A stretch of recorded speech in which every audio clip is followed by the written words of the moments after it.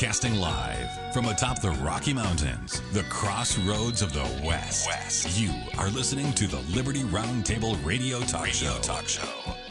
All right, happy to have you along, my fellow Americans. Sam Bushman and Kurt Crosby live on your radio. Hard-hitting news the networks refuse to use. No doubt starts now. This, my fellow Americans, is the broadcast for June 22nd in the year of our Lord, 2020. This is our one of two, and our goal always to protect life, liberty, and property, and to promote God, family, and country on your radio and the traditions of our founding fathers. Yes, indeed, we use the blueprint for liberty, the supreme law of the land, the Constitution of the United States of America as our guide. And absolutely, we're convinced the checks and balances brilliantly put in place by the founding fathers. One of the great peaceful restorative solutions we have at our fingertips. We reject revolution. We stand for peaceful restoration of the greatest country on the face of the earth. Welcome to Liberty Roundtable Live on Saturday. The day before Father's Day, we had an incredible broadcast. We had on not only the good Sheriff Richard Mack, but we had on Vice President of the Constitutional Sheriff's Association, Rick Dalton, with us. So it was Sam, Rick, and the good Sheriff. Rick and the good Sheriff, both from the Constitutional Sheriff's and Peace Officers Association. And we talked about tomorrow was Father's Day, and we wish a happy Father's Day to George Washington and to all fathers. Portland criminal thugs toppled the George Washington statue on the eve of Juneteenth, ladies and gentlemen. What a sad tale to tell when the founding fathers set the stage to get rid of slavery and believed in the Declaration of Independence. All men are created equal. But that didn't do enough to save poor George. I had a wonderful, wonderful Father's Day. Hope you did as well. Mike Pence over the weekend would not say that Black Lives Matter. He insisted that all lives matter in a very real sense. Amen to him. We also talked about a book Rick recommended, Vindicating the Founders. Race, Sex, Class, Justice in the Origins of America. Wow. Thomas G. West wrote the book, a great recommendation. We also talked about the masks are now mandatory in California. Governor Newsom issues an order that will apply to, quote, most public settings. We talked about AMC theaters. At first said you don't have to wear a mask, but now they've reversed course. Guests will now be required to wear masks. All that change at AMC theaters because of the backlash in the mainstream press. We also talked about many orders about the coronavirus and these executive orders issued by all kinds of bureaucrats, totally without constitutional or legislative authority. We talked about the good Sheriff Richard Mack and Rick Dalton. They're in Phoenix, as you know. But you know what's interesting? Phoenix is now saying you got to wear masks mandated. If you don't, you're in trouble. So the president, Richard Mack, president of the Constitutional Sheriffs and Peace Officers Association, and Rick Dalton are thinking of going into places and seeing what happens. Will they get arrested or whatever? What will be the response when the government says, hey, you got to wear a mask? Richard Mack responds with what's on the Statue of Liberty. Give me your tired, your poor, your huddled masses, yearning to breathe free. I'm just yearning to breathe free, says the sheriff. He won't wear a mask. New law in Virginia requires every child to be vaccinated. Can you believe that? And that's starting to rocket across the country. So you'll be forced to vaccinate and forced to wear masks. Of course, you can murder your baby if you choose. Sad to say, churches taking the greatest beating, religious freedom at the center of it all. Trump takes stand against radical and dangerous efforts to defund the police and the nation's police departments. We talked about that with the good sheriff. We talked about police training needs reform. Prejudices learned and can be unlearned, writes Rick Dalton, CSPOA. Great article.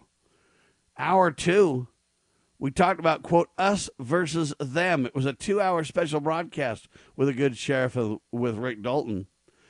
Us versus them. What causes, quote, warrior cops? Law enforcement versus peace officer mentality, right? Several police departments, believe it or not, have banned the use of chokeholds amid nationwide protests and police brutality. New York City has banned the practice. New York State's talking about it. Utah Governor Herbert orders a ban on chokeholds in police training. I talked about a book called Extreme Ownership, how U.S. Navy SEALs lead and win by Jocko. Great book. But you know, folks, on one hand, the pendulum swings way, way out of control. Right? Very extreme. On one hand, we say the cops are too hardcore. They're crazy.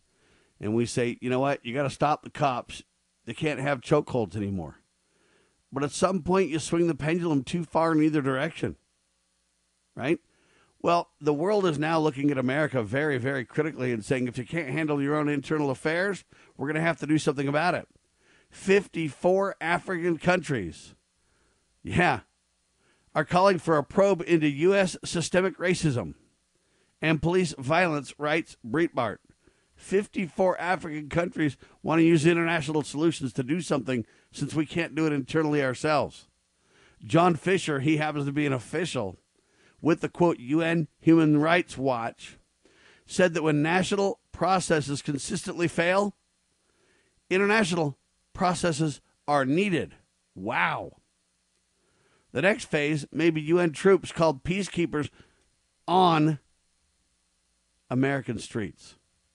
Yeah, Seattle, the Capitol Hill Autonomous Zone, has a, quote, warlord. Police tried to reclaim the precinct and failed. Raz Simon is the warlord's name. He's a hip-hop artist. He's a wacko. He's been dubbed the, quote, the warlord.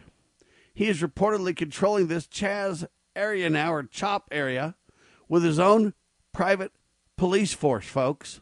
And he's shaking down businesses for money.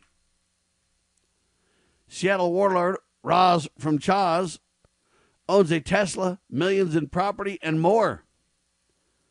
We also talked about, hey, Siri, I'm getting pulled over. It's an iPhone feature that recognizes if you say I'm getting pulled over, it starts recording every interaction with the police. We also talked about the fact that 79% of truckers say they will not deliver to cities that defund police departments. Sadly, in America, the battle's on. Boy Scouts of America backs Black Lives Matters and creates a Boy Scout, quote, Black Lives Matter merit badge that must be earned in order to become an Eagle Scout. Folks, how far we've fallen in America in such a short time. What is the answer? To turn to God Almighty. That is the only answer I submit to you. With that, Lowell Nelson, campaignforliberty.org. Welcome back to Liberty Roundtable Live, sir. Thank you for having me, gentlemen. Good to be with you. Wow, man, we've had some hard-hitting talk over the last several days, my friend. Let's start talking about Joel Skousen's incredible article, quote, The Great Reset, at worldaffairsbrief.com. We're talking about a reset financially, but really it encompasses every element of society. Lowell? He begins his newsletter, quote, we now face a dual threat. Whether they will call it the new normal or the Great Reset, the forces of global control are in the process of using these two mantras to dismantle Western society, culture, free markets, and personal liberty. They are using well-placed medical dictators and radical leftists as frontmen, respectively, in both crises. It is ominous to watch how the Black Lives Matter violence has diverted people from their growing outrage over the restrictions of the COVID-19 crisis.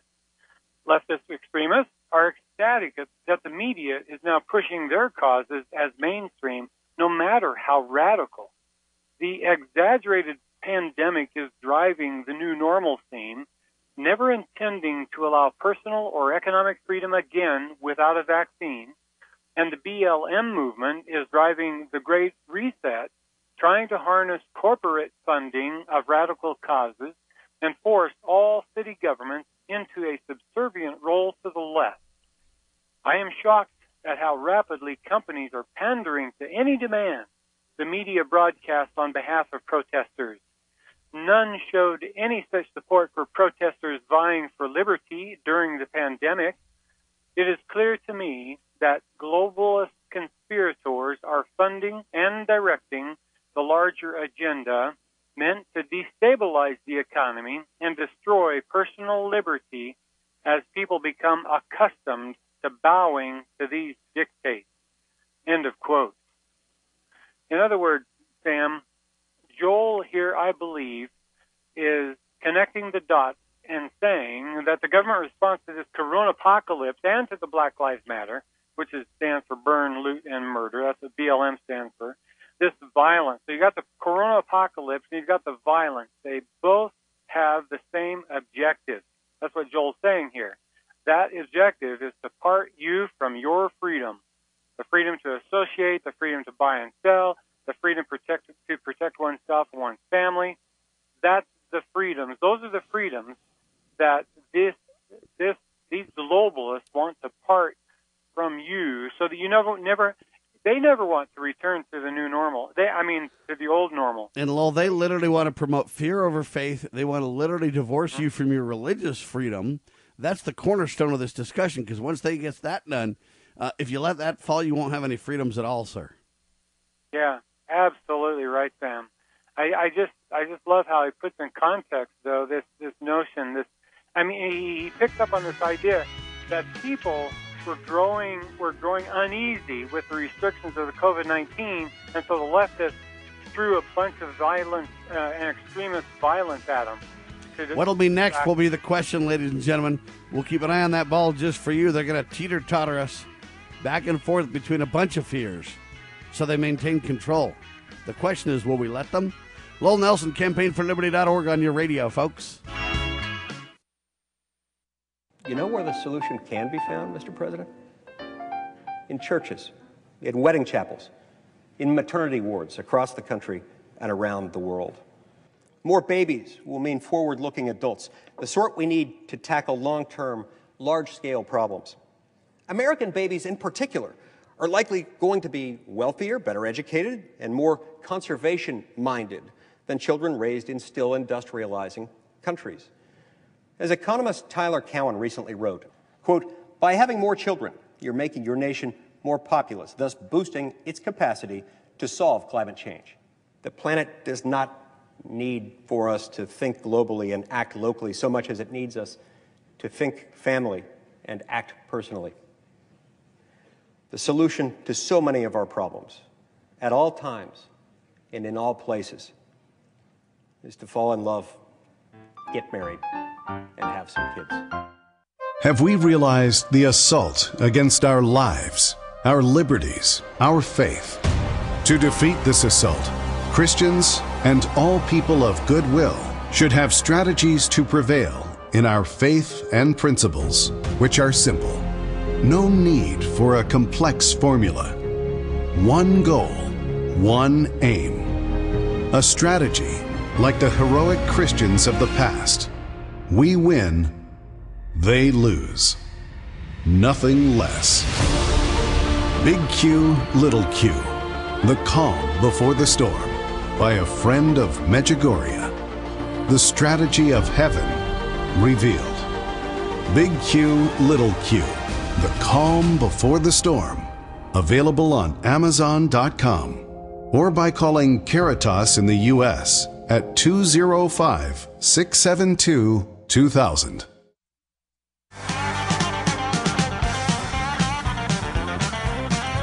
The debates, ladies and gentlemen, to mask or not to mask, to vaccinate or not vaccinate, to work and support yourself or not to work, and let the government support you. These are the questions facing us today, but it's really all about religious freedom. We're talking about the tyranny of the Great Reset. Joel Skousen, worldaffairsbrief.com, and I submit to you that it's religious freedom that they're really after, because if you take that down, there are no other freedoms, ladies and gentlemen. Everything else is kind of a secondary reality check, if you will. They want you to believe that you can riot in the streets and it has no negative effects, but if you go to church, by golly, you'll kill everybody. Okay, the lies are legion. They're everywhere. Folks, they're ubiquitous, and they're absolutely in your face. The question is, will Americans kowtow and be deceived? Or will they simply start to stand up and say, wait, hold on a minute now. We are Americans. We treasure our freedom. We treasure our religious associations. We will not accept the lie The question is, will the Great Reset work? And the media is all about it. They're all about making you double down in fear over faith, the opposite of what should be happening in America today, Lowell. That's what Ron Paul certainly posted in his column at campaignforliberty.org, Sam.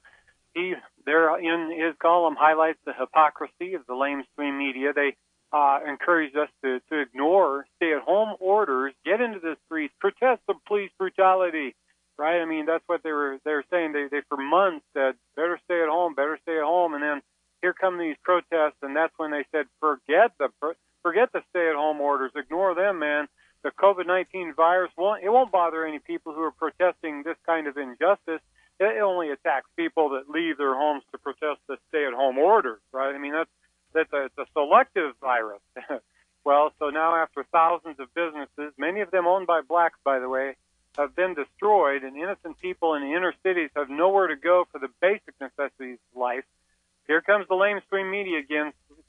They slow their coverage of the protest, and suddenly last week, all orchestrated, they all simultaneously embraced a new fear story, fear-mongering, right, to terrify the masses. A second wave, quote-unquote, of coronavirus was among us. Now listen to the headline. Listen to the headlines they're pitching at the same time to highlight the charade, Lowell. Headline from USA Today says this: protests, not a link to virus surges. Protests, not a link to the virus surges. Don't you know? It's all the Donald Trump rallies. Or it's all, okay, these people are crazy. Now they want to literally tell you the second wave is coming. You're about to melt down. But you know what? No worries. The protests did not cause any of it. There is no link. Mass protests over the death of George Floyd dominated television and social media. All the while, they say the virus waited patiently.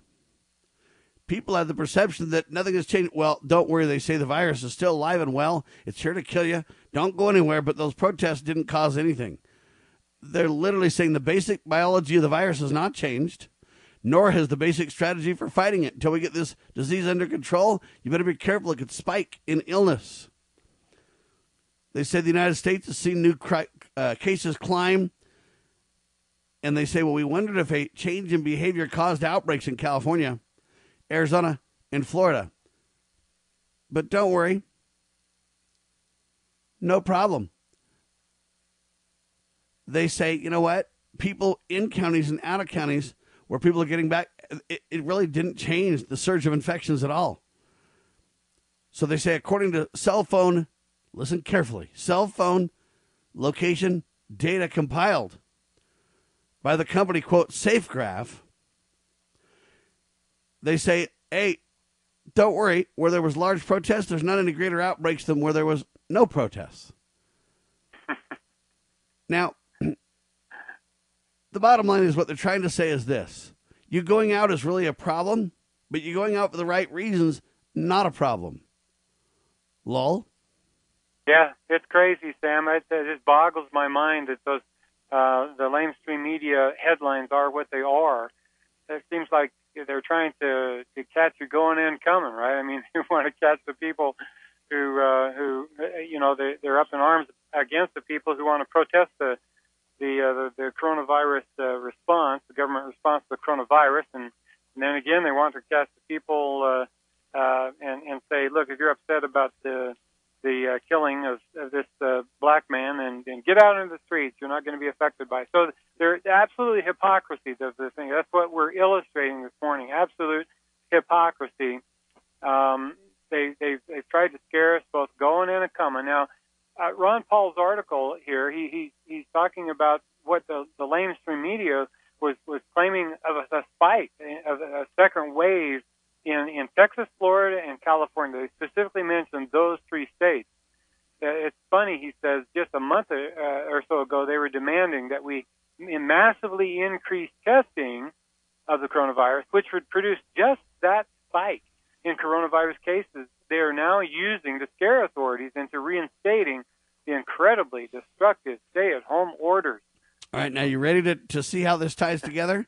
So they want you to believe that anybody of color is at a way greater risk for coronavirus than anybody else. And so to go out and protest is defensible because the people of color are being abused everywhere, including by the coronavirus. And if you go out to protest, it's good and necessary and won't cause any downstream or negative effects. However, if you go out to live life, you're really attacking these other races, and it just proves what a racist you are. They're literally going down that road, Lowell. So they say protesting isn't a problem, but if you go out and live normal life, other races are hit harder, and it just proves how selfish and a racist you really are. Holy cow. Oh. Believe it or not, that's what how they're tying this together. And then pretty soon what they'll say is not only are you doing that, but you're causing global warming problems.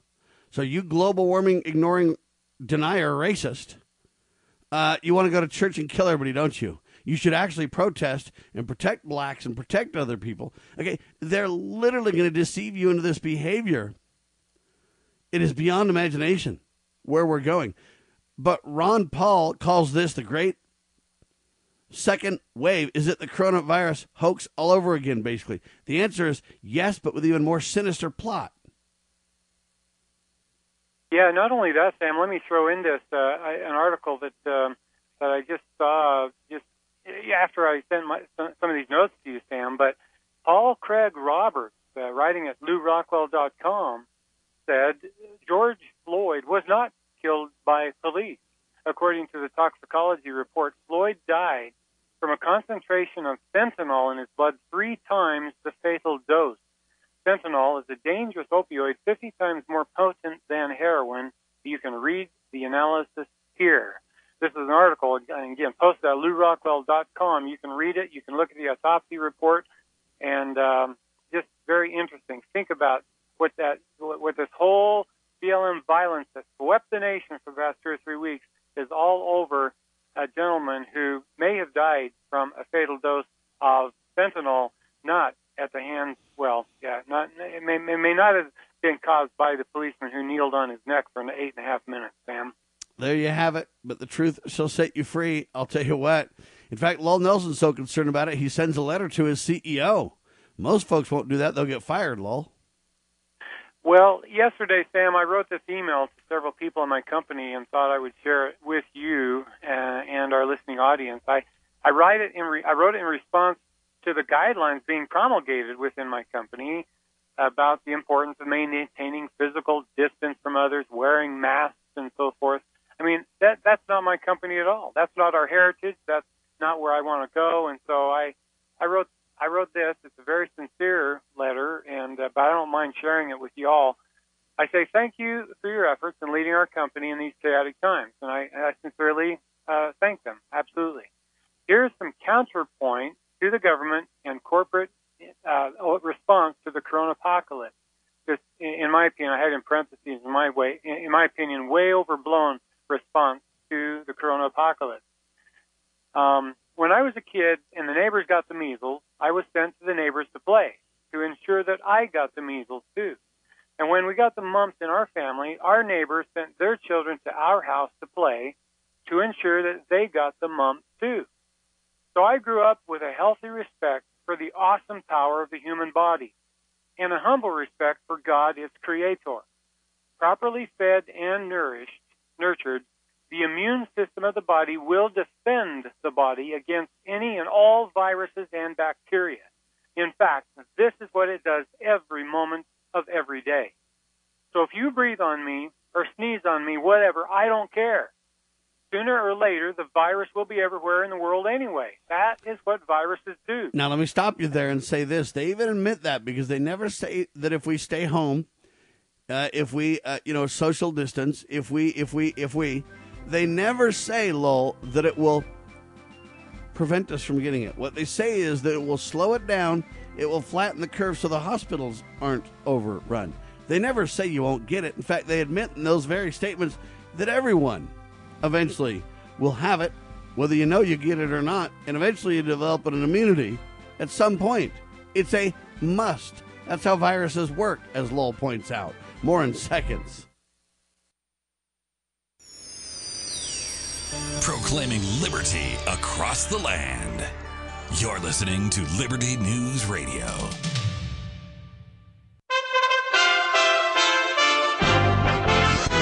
USA Radio News with Chris Barnes.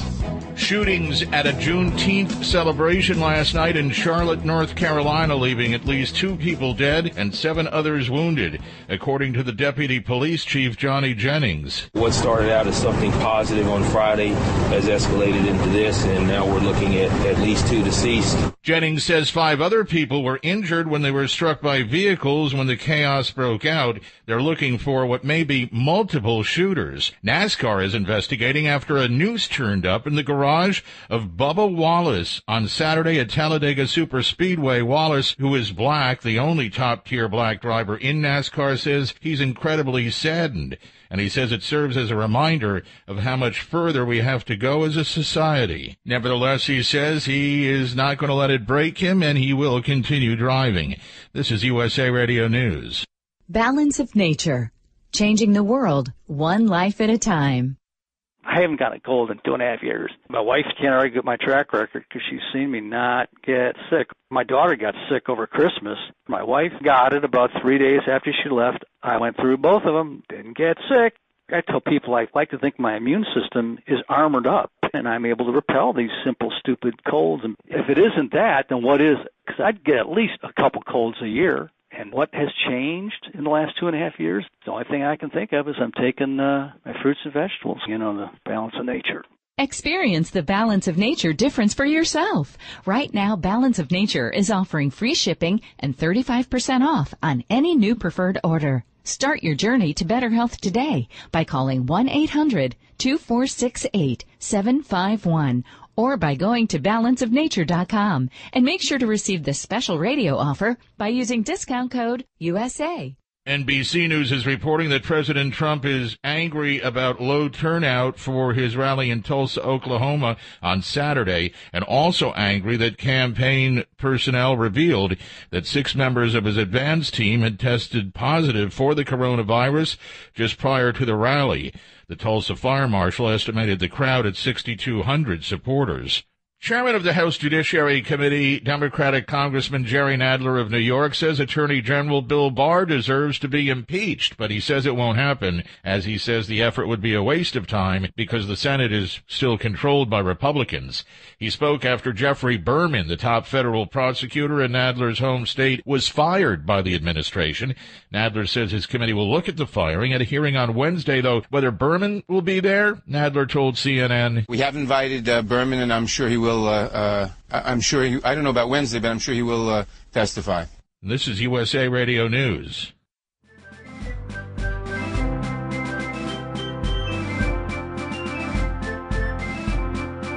Promoting God, family, and country. You are listening to Liberty Roundtable Radio. All right, we're talking to Lowell Nelson, campaignforliberty.org. We're talking about a letter he wrote to his CEO.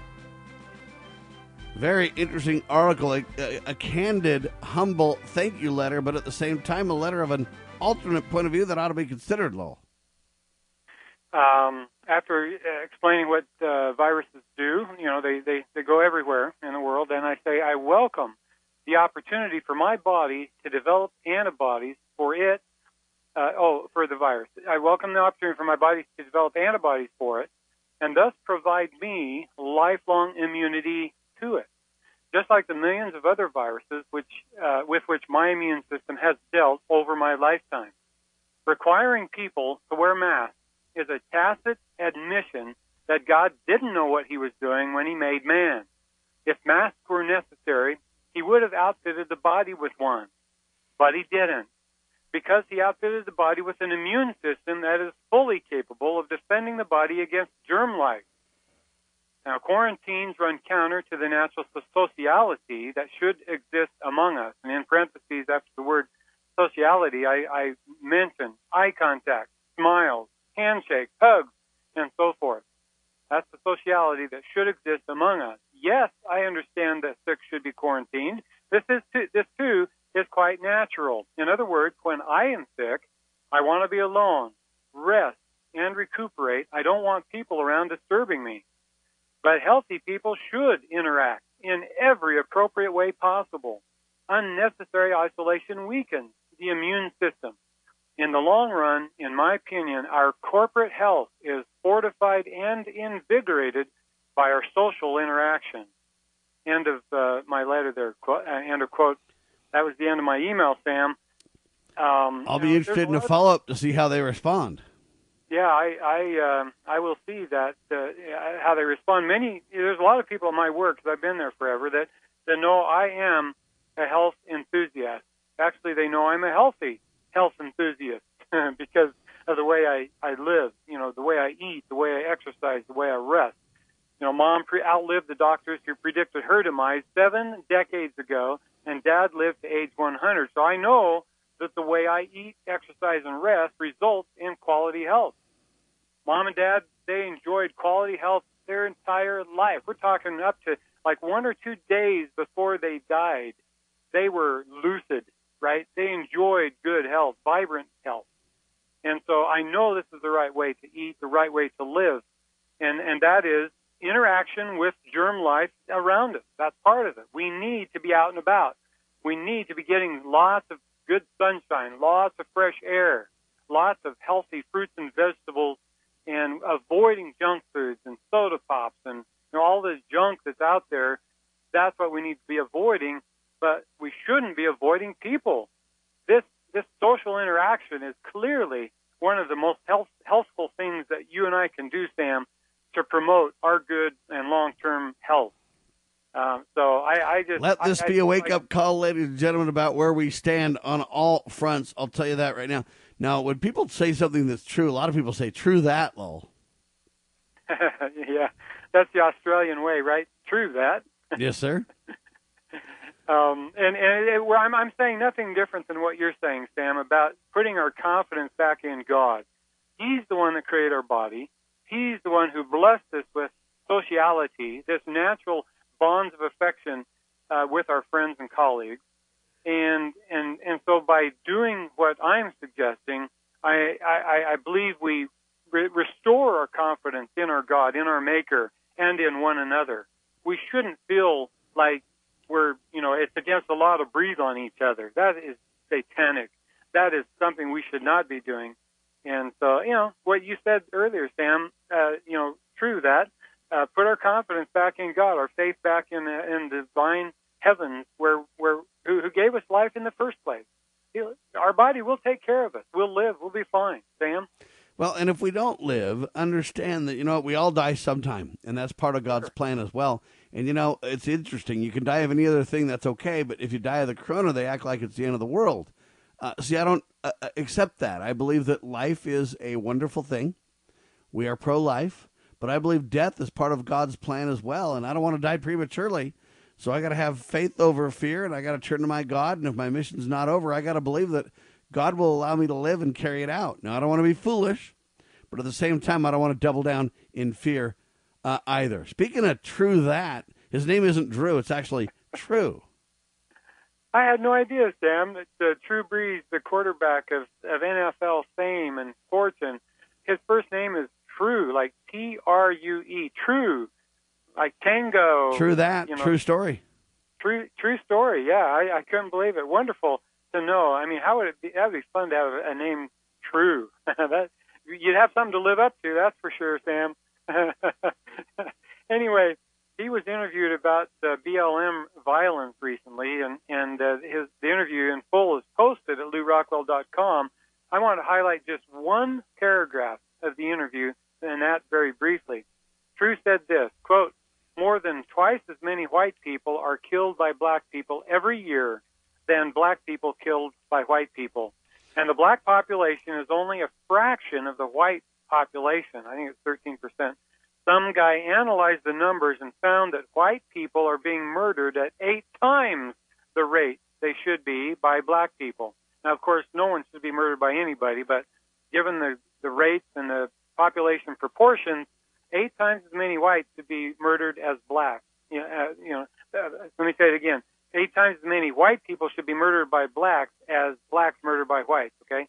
So you've seen these I'm continuing the quote now. You've seen black demonstrators waving placards around that say, "Stop killing us." Well, if anyone has a right to be waving that placard around, it's white people. So anyway, the chances of a white person being killed by a black person while jogging are much, much, much greater than the other way around. But if you mix equal parts of ignorance and emotionalism and stir them up, you get this false narrative, this alternative reality in which black people can't set foot outside their home without being killed by white people. End of quote. Well, and a black person is more likely to be killed by a black person than a white person by far as well.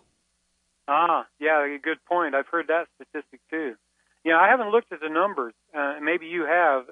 We have. It all depends on exactly where you are, though. See, in Chicago, it's black killing blacks left and right. Mm-hmm. They don't seem to worry about that. That happens literally. I mean, it's like almost the murder capital of the world scenario going on. I say almost because you can find small areas that have greater murder rates. But as a whole, look, Chicago's not doing too well for, quote, a gun-free zone. There's a lot of guns there, all held by black criminals, killing blacks that are innocent, left and right, and no one even bats an eye, sir. Wow. Yeah. The black killing blacks. We got white killing blacks. We got blacks killing whites. And I just, it's marvel. I mean, not in a good way. I marvel at the data that people ignore when they come out. They come out. See, emotionalism is what sways the crowd one way or another. Not facts, not logic. Emotion. People make decisions based on their emotions, their gut, not on facts, not on their head. And I think the left takes big advantage of this in the headlines and the news that they provide for us. Yeah, they literally create an emotional narrative without facts. They literally withhold the facts from the American people. The example that I said is, hey, you know, this George Floyd guy was literally a criminal. That doesn't mean that he should be killed. It just means that, hey, this isn't a guy that should be considered, knighted or sainthood, if you will. Nevertheless, this guy, most likely died from drug overdose, not really from the cops killing him. That doesn't change the fact that the cops shouldn't be literally using these extreme restraint controls when it's not necessary. But what we do is we swing the pendulum too far the other way and say, we're not going to let you do these things now. We're going to put you in Vietnam with your arms tied behind your back and with no bullets. But you got to win, don't you know? Okay, that kind of a non-win scenario is what we're doing to the cops now. On one hand, it's like you better do a good job and stop criminals and keep the streets safe. On the other hand, you're not going to use any real restraint methods to do it. And if you get it wrong, you're going to jail, cop, if we don't defund you first and get rid of your job altogether. Okay, there's a no-win scenario going on. It is a tragic, tragic situation. But you know what, folks? It's the Supreme Court's dereliction of duty that's caused a lot of this, Lowell. You're exactly right, Sam. And before talking about the Supreme Court's dereliction of duty, I want to just say to you that I listened to your the reference you provided last week on your radio show from Paul Harvey. I grew up listening to Paul Harvey, the rest of the story and his news at noon. I mean, it was fantastic. And if I listened to that, you played a clip last week called "The Policeman," authored by the great Paul Harvey. So good. He has passed away, obviously, years ago, but I used to listen to him every day. I loved the man. I loved the news he brought to the fore. I loved his stories and all of the good, uplifting news that was happening abroad in the world. And Sam, I loved his narration of The Policeman that you provided last week. Thank you very much. All right, Jay Schweikert with the next piece coming up. The Supreme Court's dereliction of duty on qualified immunity. This has directly to do with the cops, ladies and gentlemen, how we've created the crisis we currently are dealing with. Hang tight.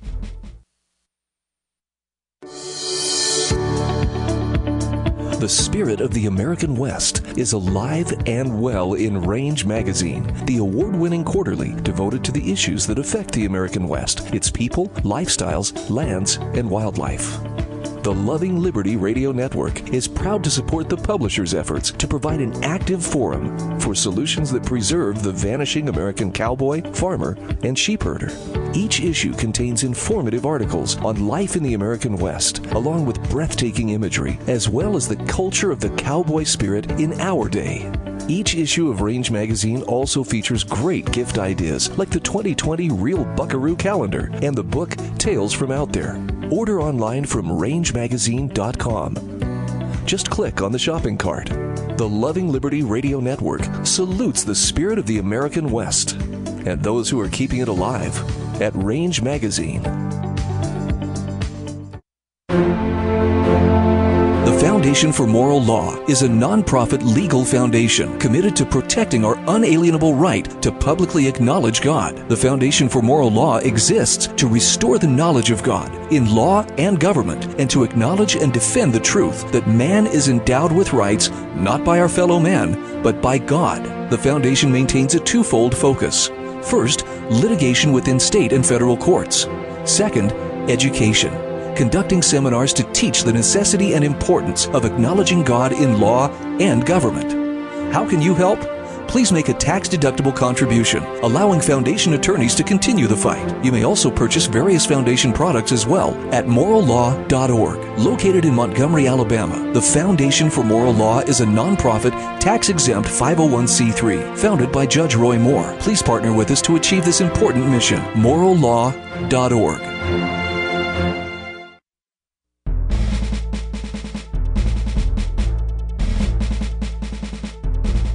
Begging politicians, bureaucrats, and educrats, and all do-gooders to please obey the supreme law of the land, the Constitution.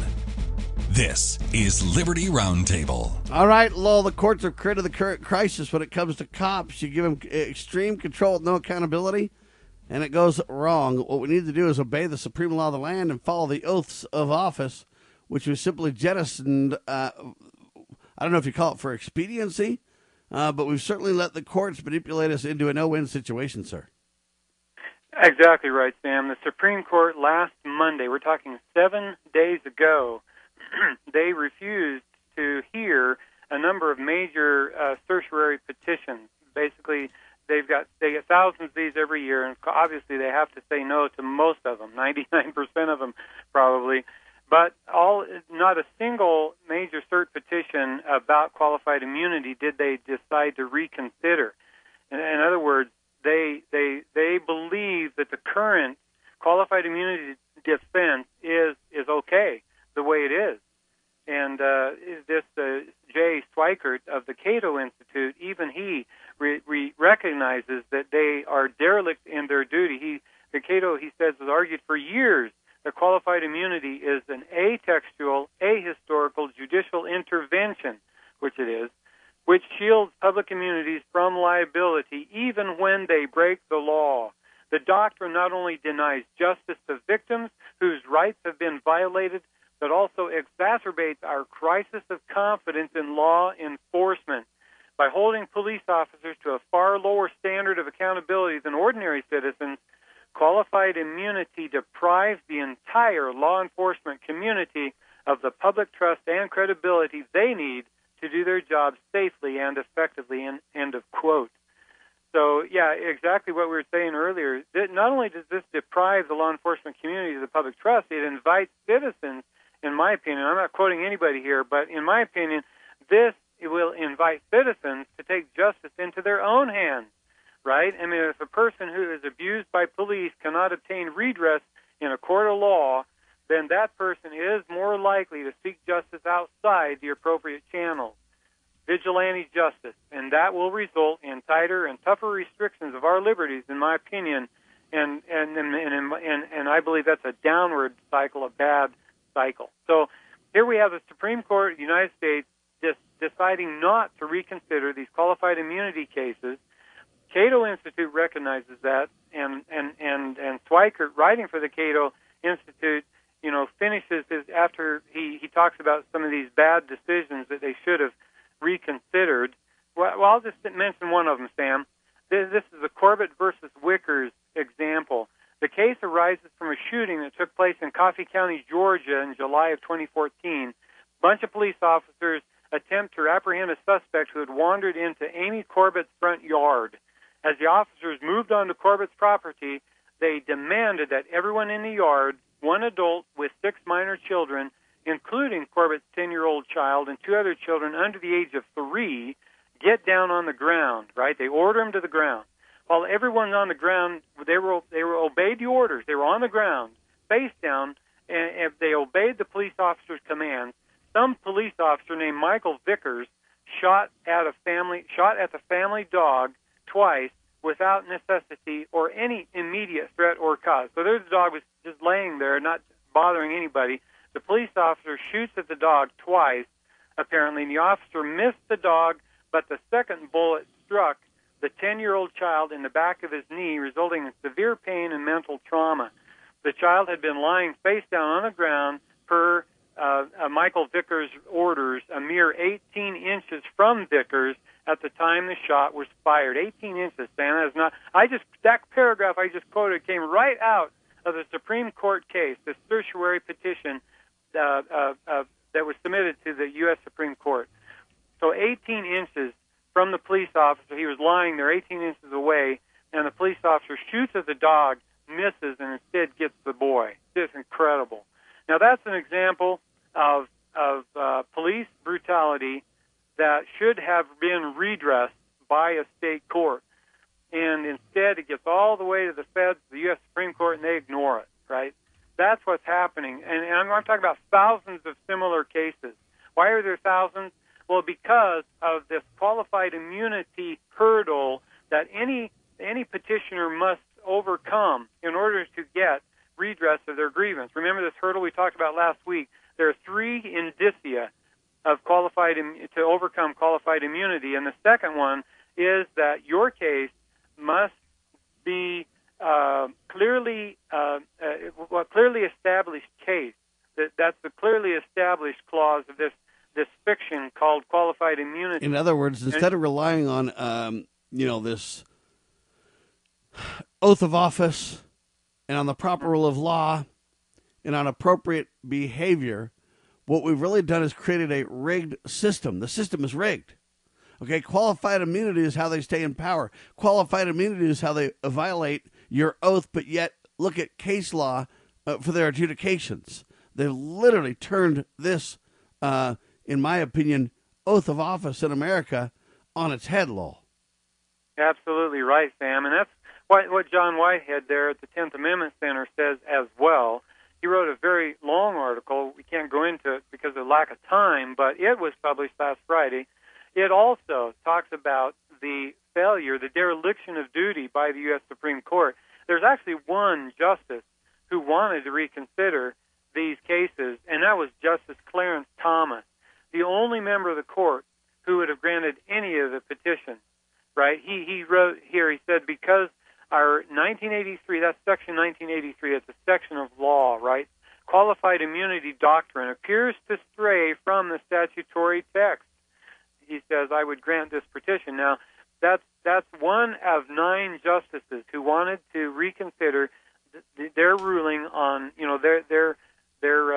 this fabrication of the qualified immunity doctrine, because make no mistake, this is not a legislated doctrine. It is a judicially legislated doctrine. And last time I read the U.S. Constitution, Sam, this blueprint for liberty, it said that all legislative power lies in the Congress, not in the president, not in the courts, but in the Congress. And if they even lifted a finger since this doctrine came along about 50 years ago, we're talking 5 decades ago, the courts invented out of whole cloth this doctrine of qualified immunity, and the Congress has done nothing, haven't lifted a finger in the last 50 years to rectify this doctrine. And neither have presidents in the executive branch shamed them and pointed this out and worked towards impeaching these activist thugs either. Yeah, great point. So the system is rigged, just like John Whitehead said. It's rigged against you because they want the people to remain polarized and divided without recourse to obtain justice in a court of law, because they want the police state to keep winning. This is on purpose, folks. There's nothing in politics that happens by chance. It is all on purpose. And the sooner we begin to realize that these people want the police state, they want to continue to encroach on your freedoms, the better off we'll be. The sooner we realize that, right? John Whitehead writes this. He says that because the system is rigged, there will be no consequences for police who destroyed a private home by bombarding with tear gas grenades during a SWAT team raid gone awry, or for the cop who mistakenly shot the 10-year-old boy after aiming for and missing the non-threatening family dog. We just talked about that seconds ago. or the arresting officer who sicked a police dog on a suspect who had already surrendered. By the way, Sam, that arresting officer who sicked the canine on the suspect was sitting on his buttocks on the ground with his hands raised in the air, clearly surrendering to the police. And the arresting officer sicked the canine on him to chew him up a bit. And because that was not exactly like the case law earlier decided, where the man was face down on the ground, then that police officer who sicked the canine, this guy standing up, will not be prosecuted. He gets off because of this qualified immunity thing, because his case wasn't exactly like the previous case that was clearly established precedent. The truth is, ladies and gentlemen, we should accept the oath of office as your guideline, and we should literally say, hey, when is it self-defense by a police officer? When is it necessary to carry out one's oath of office and duty versus when have they crossed the line into a power trip and committed murder? And the answer is the oath of office should be one of the great keys to determine that. And then a fully transparent jury of peers with complete due process should be the litmus tests, should be the guidance on this, not some case precedent law that always gives the cops, quote, special treatment or special privilege at the bar of justice in America. So we've fallen far from what it ought to be, and we need to return to the truth here. The truth shall set you free. By the way, really quick, we've done a little bit of research, Lowell, about True and Drew, and it isn't true that his name is True. His name is Drew. Oh, really? It's Drew Christopher Breeze. Kurt, you want to finish up on this? Well, I was just, I've found True Breeze only written under an article at Lou Rockwell, but everywhere else I see Drew Breeze, and so I don't know if it's just a kind of a joke on it to take on there. I'm not exactly There's some sure, health but products called True Breeze that might be adding to the confusion. Okay. Well, anyway, I just know that. But anyway, I'm pretty convinced it's not true. Speaking of true. Very good. Okay. And anyway, we just want to set that record straight, so I've changed my headline to Drew Breeze. The problem is, if I don't change my headline, then they think I'm clueless in the media, but if I change the headline, then it's going to be hard to find it. So, I'm in a quandary here. But the truth shall set me free, so I'll set it to Drew and go from there. Cool. But the Supreme Court's dereliction of duty is serious, folks. And the system has become rigged as a result, and we ought to be impeaching judges who literally believe in this, quote, qualified immunity, which has no basis in reality. It's manipulated case precedents at best. And we need to look to the oaths of office and to due process and to transparency and accountability by a jury of peers, Lowell. Yeah, good point. And plus, we need to start calling our public servants peace officers. We need to get back to that, right? I mean, if they had a mindset of peace instead of law enforcement, that subtle change in attitude would do wonders for them, and it would result in much better feelings and relations between peace officers and the public, in my opinion, Sam. Amen to that. Before the end of the hour, we don't have time to talk about this, but we want to highlight it and document our support for it. Heather wrote an article, Heather Dialowski, or however you say it, about Senate Bill 3955, written by Senator Rand Paul. It's entitled Justice for Breonna Taylor Act, and it would end the violent, unannounced entry of a suspect's home by federal law enforcement officers. These no-knock warrants, these no-knock raids. Well, Senator Rand Paul wants to put a stop to them when executed by federal law enforcement officials. So please call your senators and congressmen, House representatives, to support Senate Bill 3955, Justice for Breonna Taylor Act. Sam? There you have it. We're flat out of time. I wish we had more time to cover that. I'm telling you, Lowell's always loaded for bear, doing a phenomenal job on your radio. My friend, Godspeed. We appreciate you. We'll look forward to hearing what the CEO responds to your letter, sir. You're welcome, Sam. Kurt? Godspeed. We'll chat soon. There he goes, Lowell Nelson, CampaignForLiberty.org, doing a phenomenal job. Dr. Scott Bradley is up to bat next. Sam and Kurt on your radio. We declare this nation shall endure. God save the Republic of the United States of America.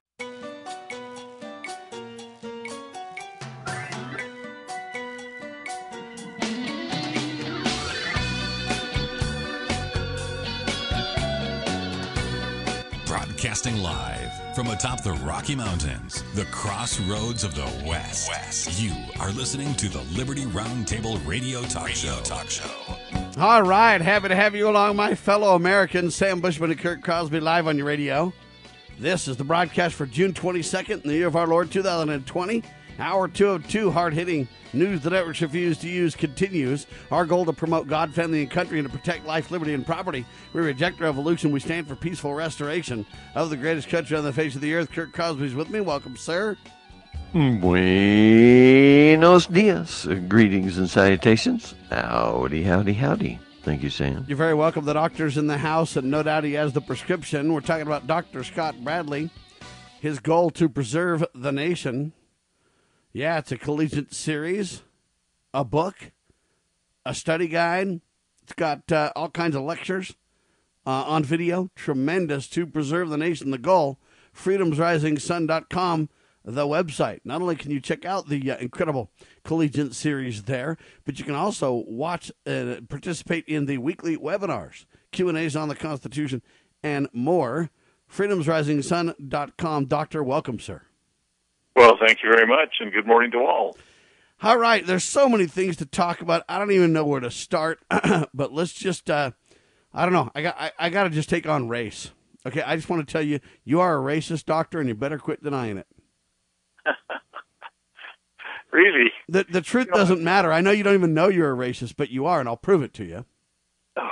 By the way, I'll just point out that it's interesting. I am a white male, almost 70 years old, and married to a woman for 46 years, a father and a grandfather, all those kind of things. But I have experienced racial discrimination, sexual discrimination, age discrimination. I mean, it's something that, most people are unwilling to admit exists, but there is a bias in favor of others, not of my gender, race, or age.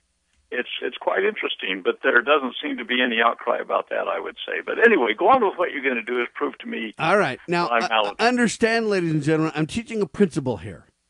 We all know that none of us are racist, but they paint that lie because they know it changes the narrative to where it's checkmate.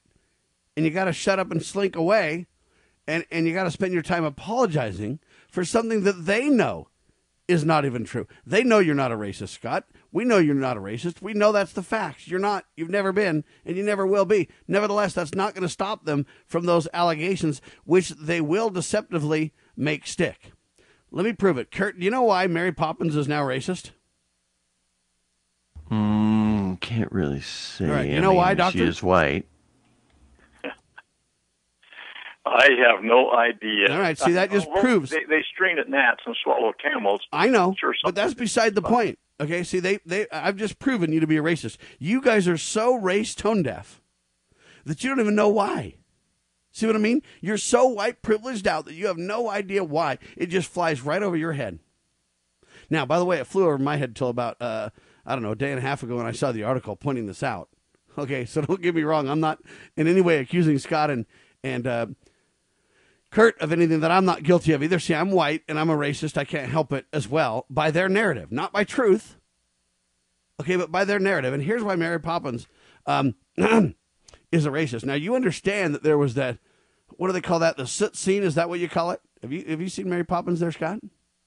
Well, I've seen little segments, and it might be the chimney one where the guy had soot on his face. Well, yeah, but see, the Mary Poppins has soot on her face, too. It's a white chick in blackface. You understand that, right?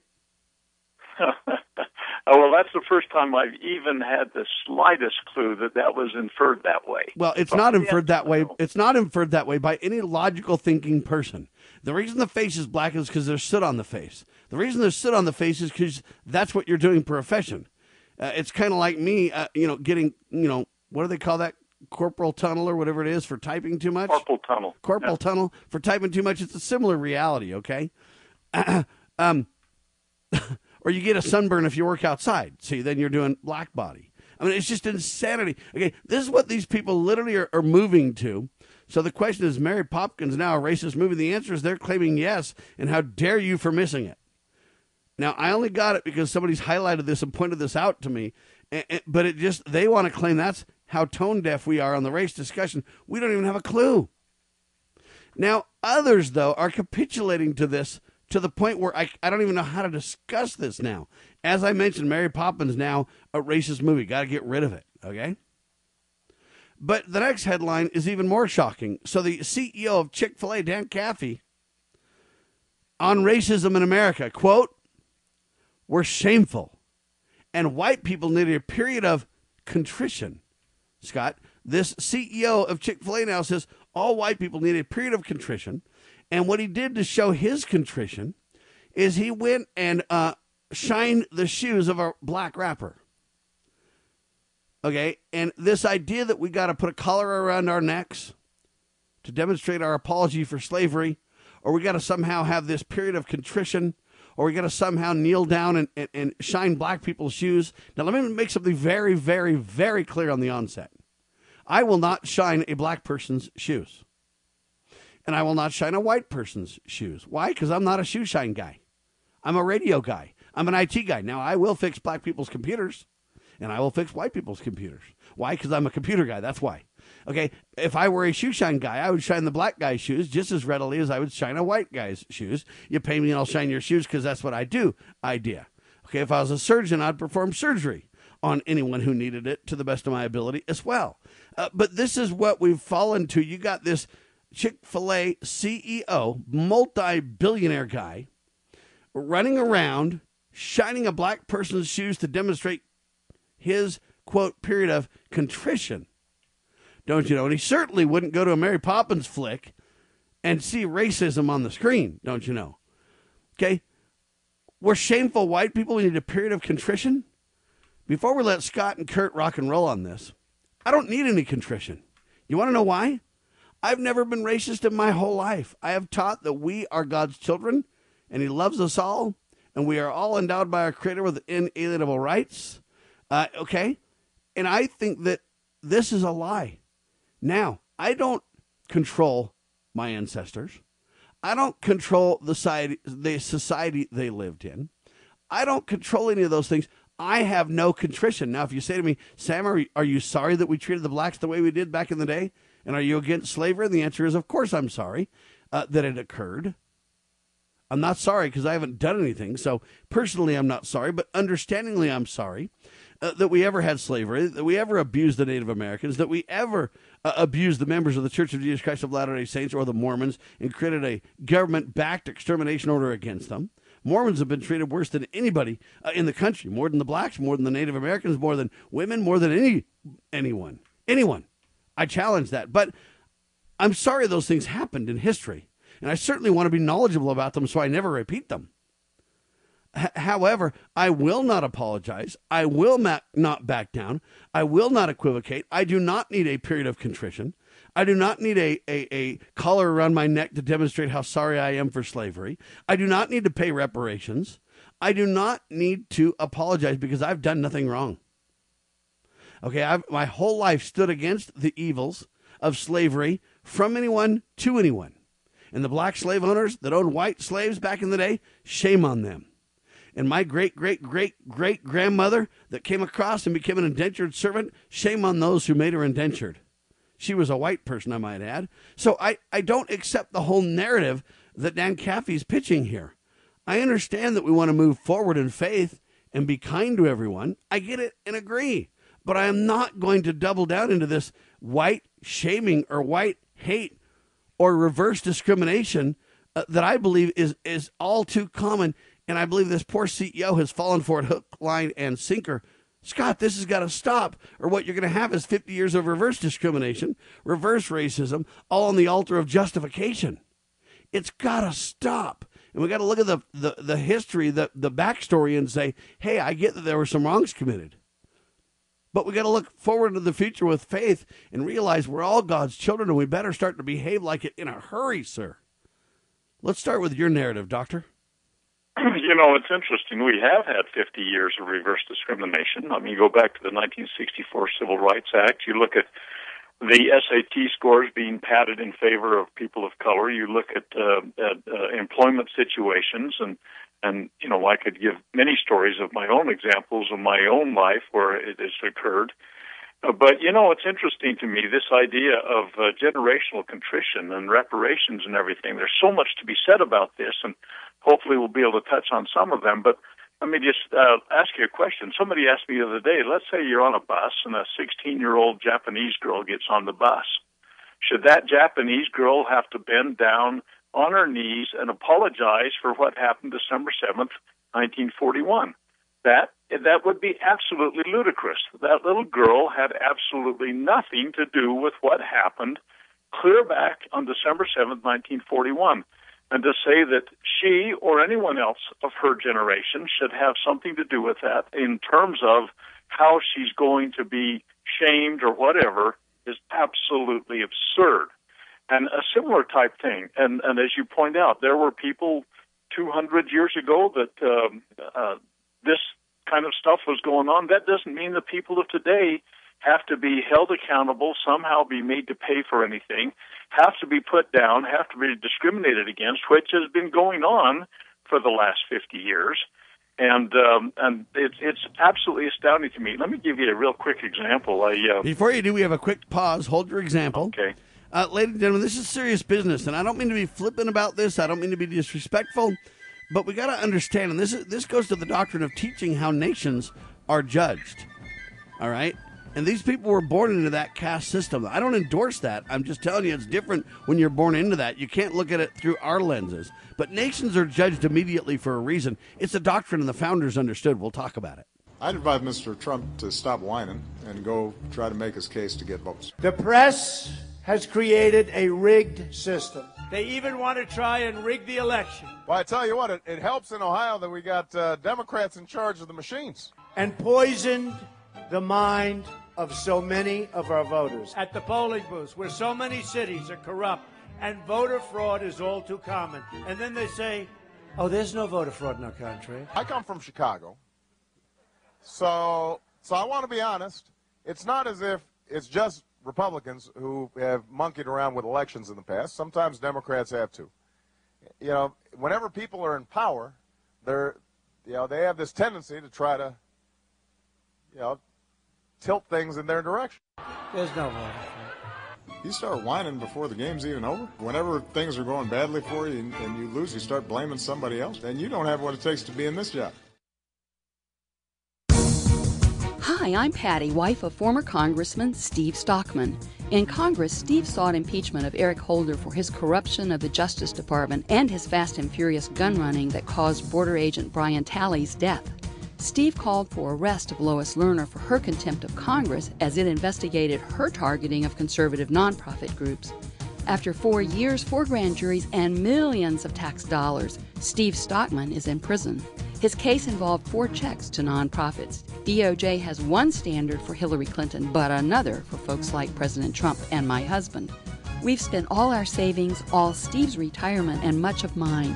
Steve Stockman has fought for you and America. Won't you join me now to fight for Steve? To help, text FIGHT to 444-999. Text FIGHT to 444-999 or go to defendapatriot.com. defendapatriot.com.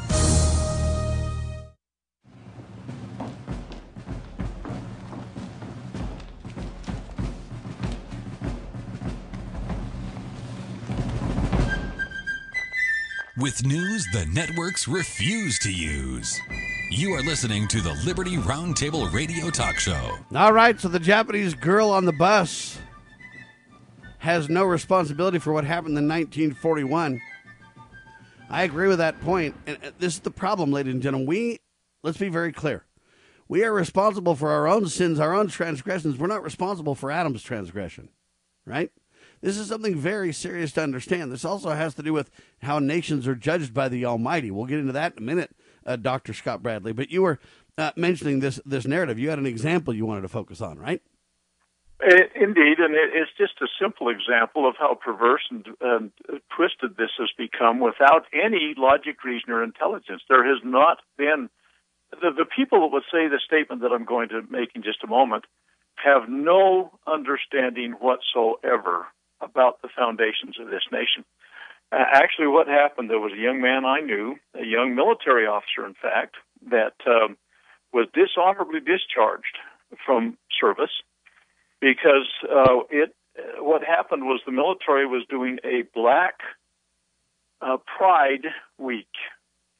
And he went to the Office of Affirmative Action, Equal Opportunity, and he says, why don't we have a White Pride Week? And the black woman behind the counter, again, this guy's a U.S. military officer. He holds an officer rank. He wasn't enlisted, but he held an officer rank. He was dishonorably discharged, which is the same as being convicted of a felony, which means he cannot anymore own firearms, for example. All of the things that go along with felony counts are borne by this young man. Job opportunities, everything else like that. But he was dishonorably discharged. What happened? He went and asked, could we do a White Pride Week? And the black woman behind the counter said, you'd have to come up with something that white people had done that was worthy of, being recognized. It's like, no, wait, tell me, don't you have any?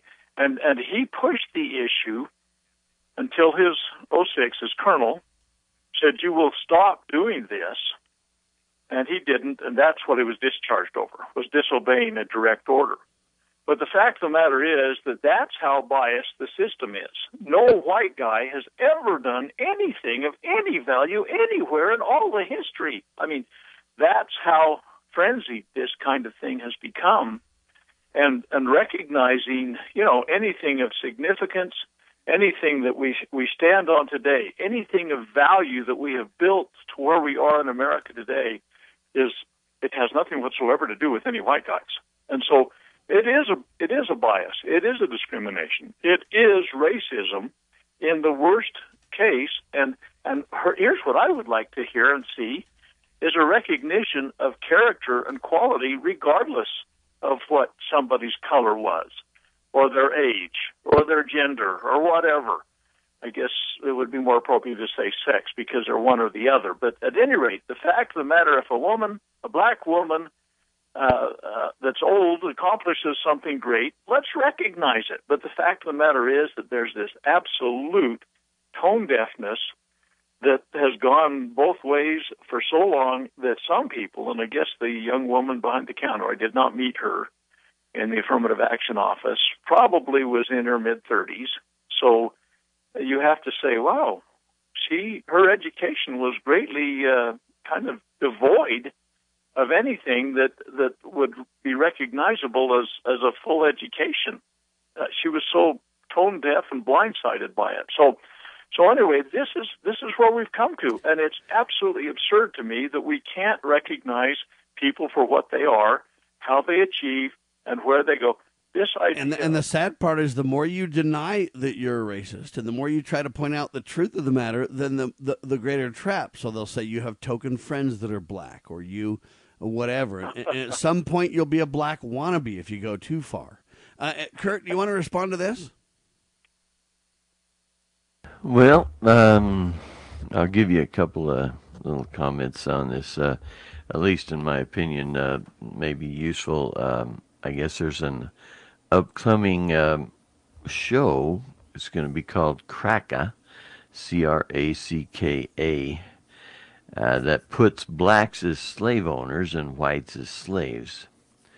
That's no problem. It's reparations. Good point. You got to pay back. You got to have. What did Dan Cathy call it? Dan Cathy.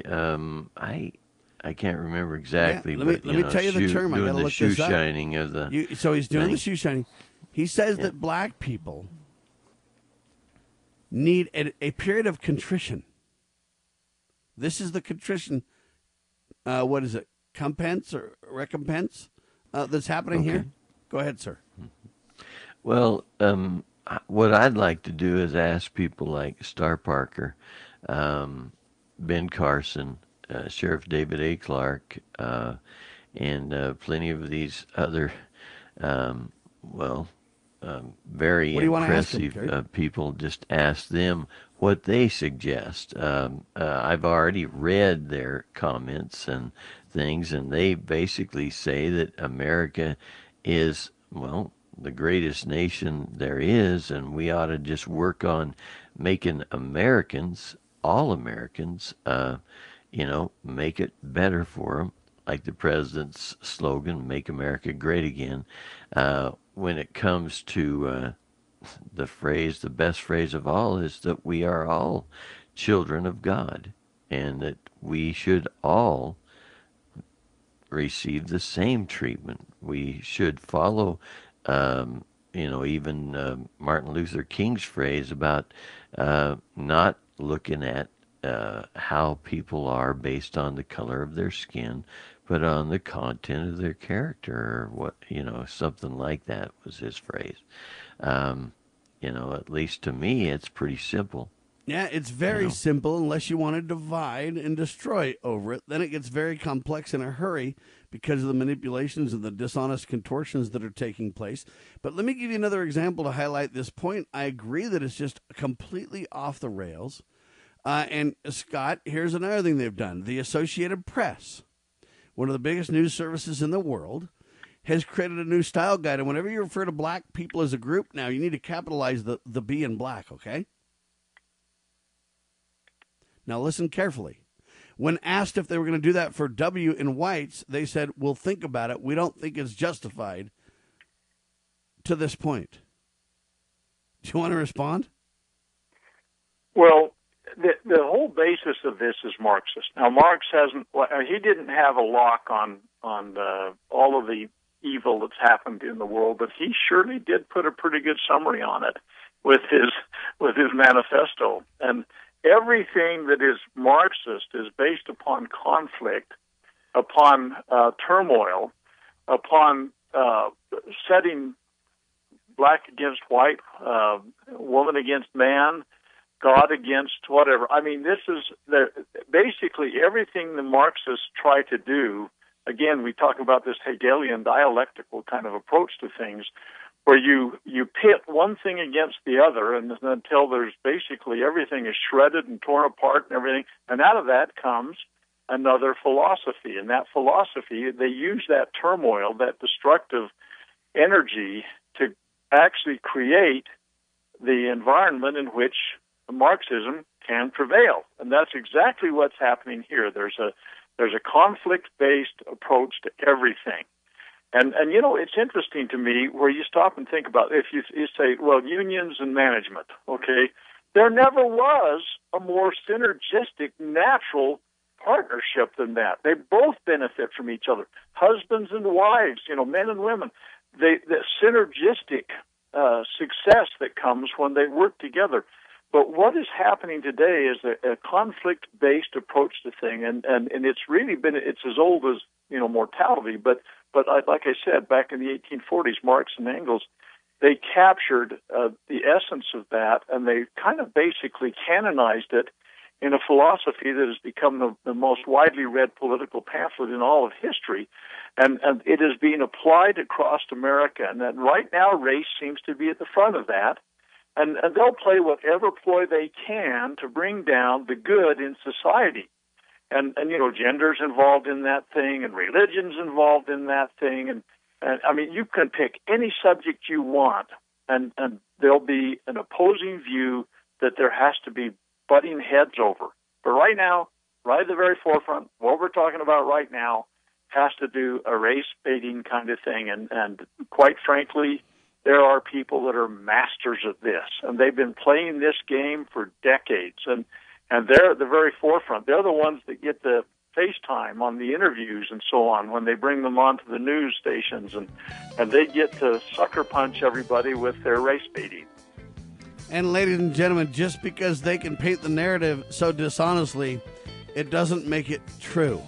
Learn the truth shall set you free. We, meaning Sam Bushman, Kurt Crosby, and Scott Bradley, believe that we're all God's children. And God is no respecter of persons. And if we keep his commandments, he shall bless every one of us.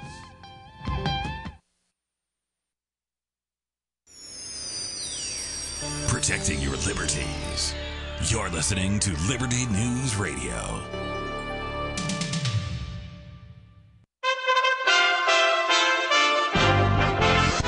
USA Radio News with Chris Barnes.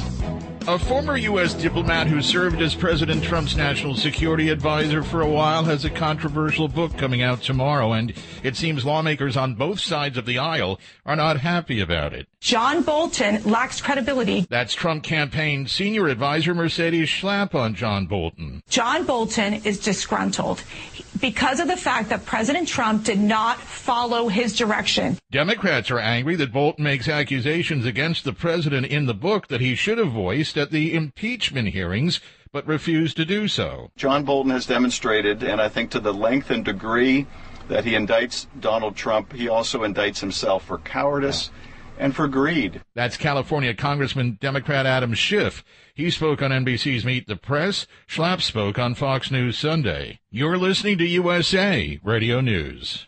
Balance of Nature's fruit and veggie capsules contain 100% fine-ripened fruits and vegetables, tested pure with no pesticides, fillers, or additives of any kind, and are the most effective whole food supplements on the market today. Fruits and vegetables are on an average 85% water. Balance of Nature uses cold vacuum technology to remove the water, leaving only the whole food. Our cold vacuum technology maintains 99% of the fresh fruits and vegetables' original nutritional value. Don't wait to see what getting over 10 servings of whole fruits and vegetables every day can do for you. Right now, Balance of Nature is offering free shipping and 35% off on any new preferred order. Start your journey to better health today by calling 1-800-2468-751 or by going to balanceofnature.com. Again, that's balanceofnature.com. And make sure to receive this special radio offer by using discount code USA. A dust plume is making its way across the Atlantic Ocean, headed towards the United States. The plume from the Sahara Desert is expected to arrive in the southeastern part of the country by midweek.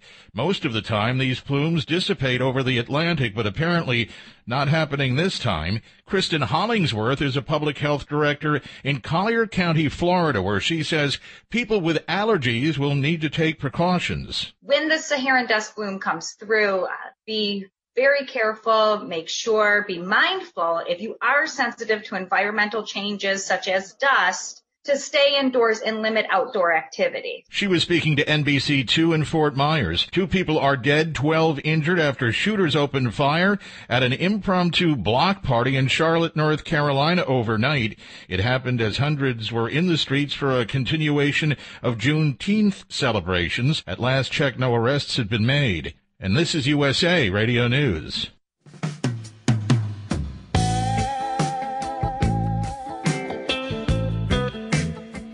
But ladies and gentlemen, we can talk till the cows come home.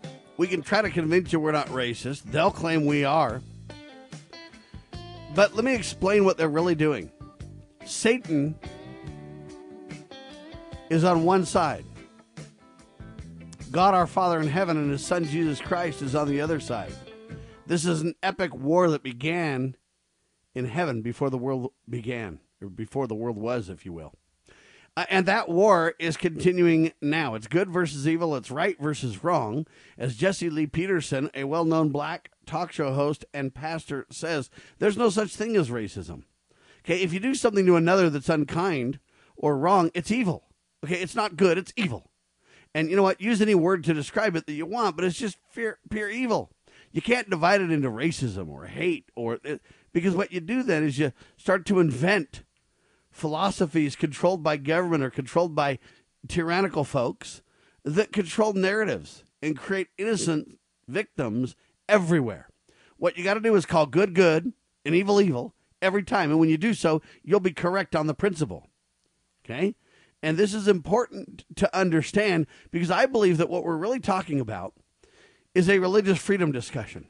When they want to divide black and white or race, when they want to divide male and female or sexes, what they're really doing is saying God said male and female created I them. What government and bureaucrats and Satan's minions are doing is saying we reject God's idea that he created male and female. We're going to create them in our own image, which is the image after Satan, which divides and blurs that line. So they want to divide on the gender, on the male-female, on the race, on the politics, on the every fault line they can find will work just great for their Hegelian dialectic and their destruction plan. And I believe at the core of this discussion is a religious liberties discussion. Religion and religious freedom in the COVID-19 era. In fact, there was a symposium on this about religion and religious freedom, if you will. Finding community and hope. How do we be smart enough to say what they're really doing? Okay, at first they attacked the Confederate statues. Evil, they say. Then what they want to do, because it was the divide between the North and the South, or the states and the Fed, or, okay, that fault line will do just fine. They came for the Confederates. Then they're coming for the Founding Fathers. They just tore down George Washington over the weekend. But eventually, after they come for the Confederates, then the Founding Fathers, eventually they're coming for Christianity. And they're coming for you and me. Anybody who will not deny the Christ will be attacked. Okay, this is a religious freedom discussion at its core, Dr. Bradley. Well, I think that all of this class conflict thing can be absolutely, they're going to play every angle they possibly can. But well, let's talk about the religious liberties issue for just a minute. The fact of the matter is that, clear back, God and everything that God stands for has been under attack by Satan since the beginning.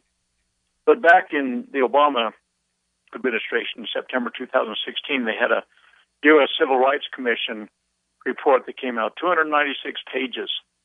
And it basically said, we must define religious liberty as narrowly as possible so that the religions do not impinge upon the newly created rights that are being manifested by court decree and legal discussion and legislation and so on and so forth. But the fact of the matter is, I think that we need to be wise enough to recognize that this religious liberty thing is at the very basis and foundation of what this nation was founded on. If there had never been this concept of God-given rights, we would have never had this nation. And so God granted, by our fact that we're His children, we're humans, certain rights. And the purpose of government is to secure those rights. Now, what is part of the problem is that there's religious institutions to believe, okay, they're going to watch out for their, bacon. They're going to take care of their issue. If they have the religious right to gather in congregations, whether it's synagogues or churches or whatever. But the fact of the matter is, I think that is only a portion of this because it originates as an individual God-given right. And that unless those institutions recognize that and start to defend and uphold and sustain that individual God-given right, the institutions themselves will ultimately be at risk because the whole foundation will be undermined. And so it's one of those things where I think institutions are very short-sighted if they go forward and say, okay, we can gather now, we can have our meeting, whatever they call it, and religious liberties are here. No, individuals have the privilege of exercising their religion, speaking out about it, for example, in the marketplace, if you will. An individual has the right to say, no, I'm not going to be part of killing that baby before it's born or any time, for example. But the fact is, the individual retains that right. That was the origins of what this nation was founded on. And institutions are legally established within the nation and within communities.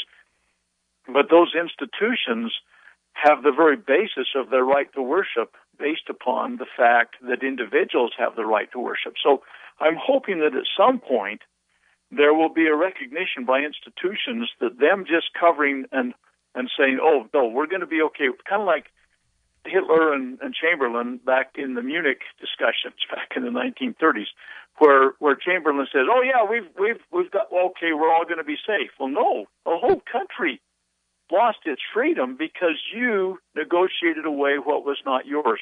Religious institutions must not fall in the trap of stepping aside when, well, we're taken care of, we're okay, our institution is we're on sound ground now, but the individual that's in their individual lives is, let's just take this example of the recent Supreme Court decision on this application of Title VII of the 1964 Civil Rights Act. Individuals are going to lose the privilege of keeping their families pure. Girls and boys will be showering together because of this thing. Religions, the institutions themselves, will be required to hire people that have confused gender identities, whatever you want to call it. But individuals themselves, restrooms will be shared because of this. It is a blatant collapse of what millennia, well, actually, from the primordial existence, let's call it. These things have been clarified, identified, and set forth by God himself. And we're saying, well, I would put this Supreme Court decision on the same footing as a bad opinion, just like the Dred Scott decision was, or just like the Roe v. Wade decision was. Long-term, broad-based ramifications that will be a grave impact on America. And go back to religious discussion again if you want. Individuals' religious beliefs will be slaughtered by this decision. And we're running as a nation off the tracks and off the cliff and in the weeds, and we are in a dire strait right now because of the way we've lost our bearings. But ladies and gentlemen, we can recover. We can make a difference. We can stand on the principles of truth and liberty, and that's where we must stand. In fact, some people are standing for it. So we talked about this symposium on religion and religious freedom in the era of COVID 2019, finding community and hope. Well, there's folks that are fighting back, and we cannot let religious freedom take a back seat. Okay, they say if you want to riot and pull down George Washington, you're free to do so. In fact, encouraged. If you want to go to church, by golly, don't you dare. You might kill everybody. Okay, these lies have got to stop, and the double standard is highlighted before your very eyes. Okay, it's not a debate between right and wrong in this case. It's so obvious. But there's a lawsuit now going on, Kurt. Got the details. If protesters can gather, why not churches? A congregation challenges governor's unequal treatment of First Amendment rights. Kurt? Well, I think at least things like this, if you find the right judge, there should be some real truth coming out of it, don't you think, Sam? I mean, I don't know if the judges are honorable, but I sure would hope so, Kurt. Yeah, because it sure seems to be that way. Just trying to find where that one is. Your story's on the 20th. While you're looking that up, Scott can reply to this. So there's now groups of people that are religious that are suing over this, saying, hey, wait a minute. You know what? You can't just shut us down like this. If protesters can gather, why not churches? Congregation is challenging the governor on this thing. They're taking too much authority under themselves. They don't even constitutionally or legally have. And churches are starting now to push back, and I say good on them for doing so. It's absolutely necessary. In a second, Scott, let's have you respond. Then Kirk can follow up with any details. And, man, we've got another appeals court judge discussion coming up. And then we want to talk about cops and what they're being encouraged to do. It's a dangerous, dangerous world out there, ladies and gentlemen. Details in seconds.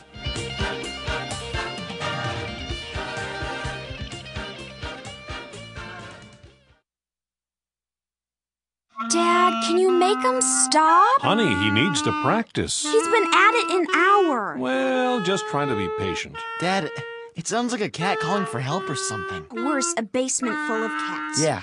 You know, hon, it is a little hard on the ears. Not you, too. Well, maybe we can all play a game. Andrew, do you want to play a board game? How about we watch a video? Hide and seek? Oh, I don't know, I give up. Maybe we could all just sneak out of the house. Honey, he's 9 years old. We can't leave him home alone. Man. We could make him practice with a sock. Well, I guess we'll have to get some ice cream. Did I hear someone say ice cream? Family. Isn't it about time? Oh, I see the practice hasn't hurt your ears. Well, I'm a serious musician. Funny that you never seem to get better on that thing. Works every time. From the Church of Jesus Christ of Latter-day Saints. Hey, where'd all these cats come from?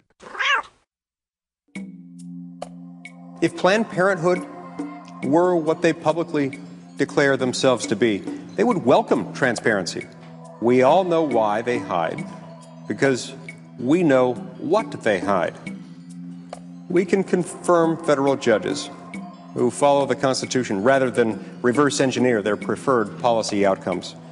The truth about abortion is spreading because of advances in medical imaging, because of brave journalists, tireless activists, compassionate doctors, nurses, and other healthcare professionals. The rising generation of young Americans is the most pro-life in decades because they know too. And one day soon, we will reaffirm our nation's principles in their dignified fullness and avow once again that all men are created equal. All are entitled to life.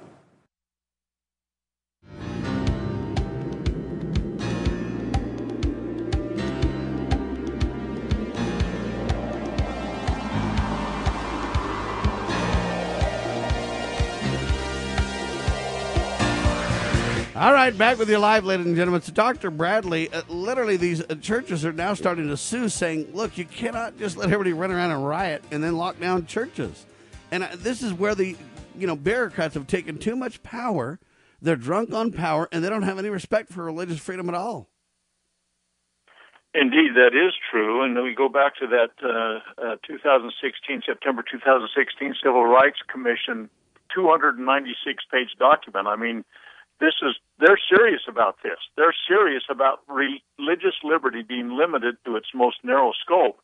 And when you look at what's been going on the last several weeks in this nation, it's a manifestation of that philosophy. When you say, you can't go worship, in spite of this thing about prohibiting the free exercise of religion. It's actually in the Constitution. You can't do that, but they're saying, no, we can do that, but if you want to get a mob together and go out and burn down the town, it's okay to do that. I mean, this is in violation of the peaceably assembled thing, too. You can see where we're losing this. The right of the people to keep and bear arms shall not be infringed. Every single thing. Go to the Fourth Amendment and the egregious violations of our rights of protection in so many ways. Anyway, yes, absolutely. I believe that we're way past time for pushback on this thing. But the fact of the matter is that we have been in a humanist society that is so godless for so long that so many that hold office don't even believe in that eternal principle. So many that are electing them don't believe in eternal principle. So many that are legislating don't believe in eternal principle, because we have basically expunged God from our society to the greatest degree they can, and they're making their march on this. And the religious liberties issue, as you point out, I think is really at the center of this. But we are in a real dire strait with the fact that most people think if you capture the judiciary, and most of our legislators are of this same mentality because so many of them are attorneys. They have a very high regard for their craft, for their profession, if you will. And they believe that, the judiciary ought to be able to get the last say. No. Everyone, whether it's the legislative, judicial, or executive, has a responsibility to go back to that original intent of everything we had founded from the beginning. They take an oath to uphold the Constitution. The Constitution has zero authority granted to these to do anything. And by the way, that case, the Bostock, Clayton County one that we just referred to in regards to the gender issues being protected, basically what the Supreme Court did, and this is why the Supreme Court is such a plum for everybody that they're seeking after, they have rewritten the law. They didn't apply the law, even though the law was an egregious violation of constitutional issues. They didn't apply the law itself. They wrote another clause into it that was clearly not included in the original intent of those that wrote the law back in 1964. And this is why all those judges should literally be impeached immediately. They have no authority to do this, and they did it on its face, thumbing their nose at all moral code of ethics. They truly did. And again, these are opinions. That's all they are, is opinions of some individuals that have taken a very perverse view of things. And the opinions of the court are not they do not become law. And it's like Dred Scott decision or the Roe v. Wade decision, or we could go down some of the Butler decision in 1936, whatever you want. These decisions have taken an extreme left turn in what has been the American path, and we are completely diametrically opposed to the flow of what the American founding fathers set forth in the beginning. Amen to that. Now listen carefully to the next headline. We're in the appeals court now.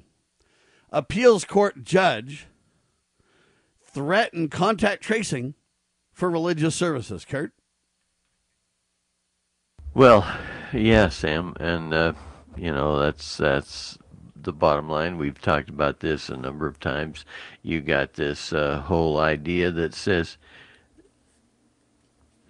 perfect. It says that so many times we've got this, people are fine to go loot and riot, and they can do all that stuff, and somehow it's just as safe can be.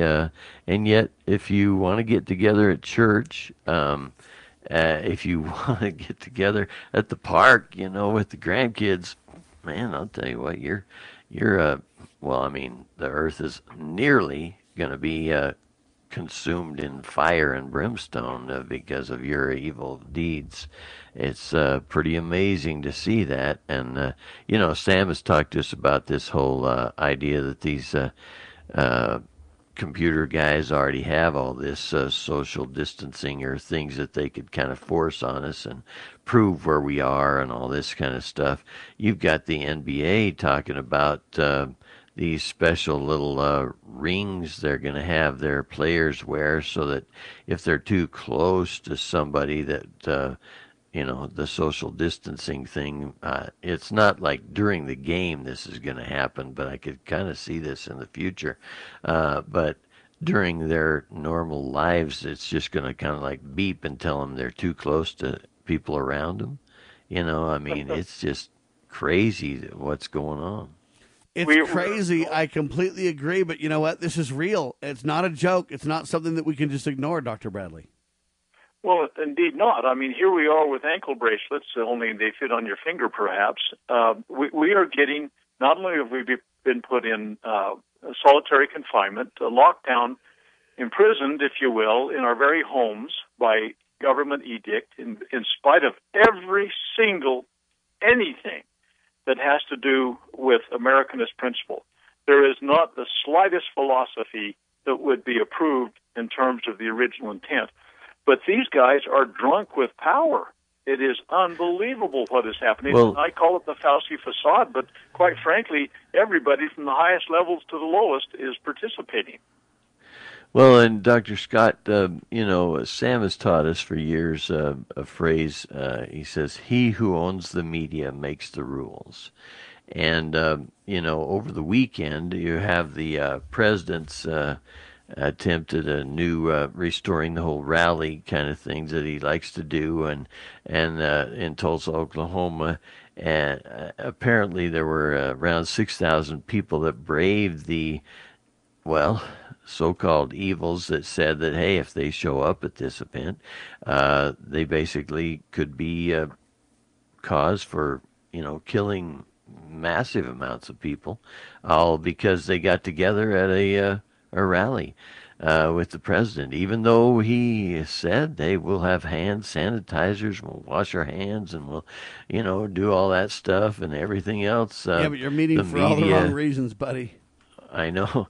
The media, just had all these drum beats of things, how terrible, and yet there were nearly 1 million people apparently RSVP'd that wanted to be there. And I think about, our latest church meetings, our own church meetings. We've been told now that we can, I guess you could say, gradually go back to church. And I did that recently, and typically in a meeting where I would normally go. We're going to be like 250 to 300 people, somewhere in that range, I think. I'm just doing my best guesstimate that I normally would, see. At this meeting I was to, there were 38 people in the whole place. And I'll bet these were pretty brave souls. There were several of us that were even unmasked, and on this whole mask thing, the phrase, I can't breathe, gets used by, the Black Lives Matter people. And I'm thinking it ought to be used by a whole lot of us about the whole unmasking thing, But then, the other thing I'd like to bring up, recently I've been getting started back in the farmers market, I guess you could say, season of the year, so-called seasons of the farmers markets. Well, now with these new, COVID things, there's all this special, oversight, I guess you'd say, from our federal and state and county bureaucrats or whatever, all to keep us safe. And so the one farmers market that I had hoped would really be great, we paid for the whole year, and we went for the first week, and even though they told us we had to have masks on and all that kind of stuff, I kept feeling like putting on a sign that says I can't breathe, and yet then later, after the first week, they told us, hey, you could only sell certain things, and then you can't give anybody a taste of anything like you do at your normal events. And so we basically just opted out of that farmers market. And, you're seeing this whole regulation thing where the president's worked hard to get rid of a whole bunch of regulation, and yet with this new threat to the world and all these new things, then he who owns the media is really powerful, and they affect the way people respond to all these so-called evils out there, right? Dr. Bradley, do you want to respond? Every other freedom is being dismantled. Everything is being topsy-turvy. Good's called evil. Evil is called good. The problem is the American people can't even get the facts and the truth to exercise their agency properly these days, it seems. Well, indeed, and let's just briefly touch upon Article 1, Section 10, Clause 1 of the United States Constitution. No state shall pass any law impairing the obligation of contracts. So they're in violation of the United States contract, what they've done to you, Sam, or Kurt. And the fact of the matter is that the media people really are reading a script. The talking heads, those that are there, have been handed a script, and it's so amazing to me. They're either so incestuous, it amazes me, but this is across all spectrums of this lame-brain media that's in the forefront, where they are reading a script.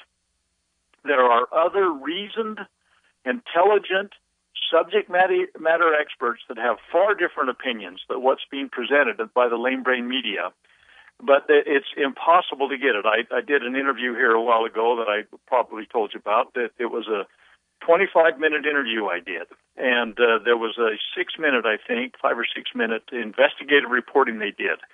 Out of my 25-minute interview, on this 6-minute segment they did, they used 9 seconds.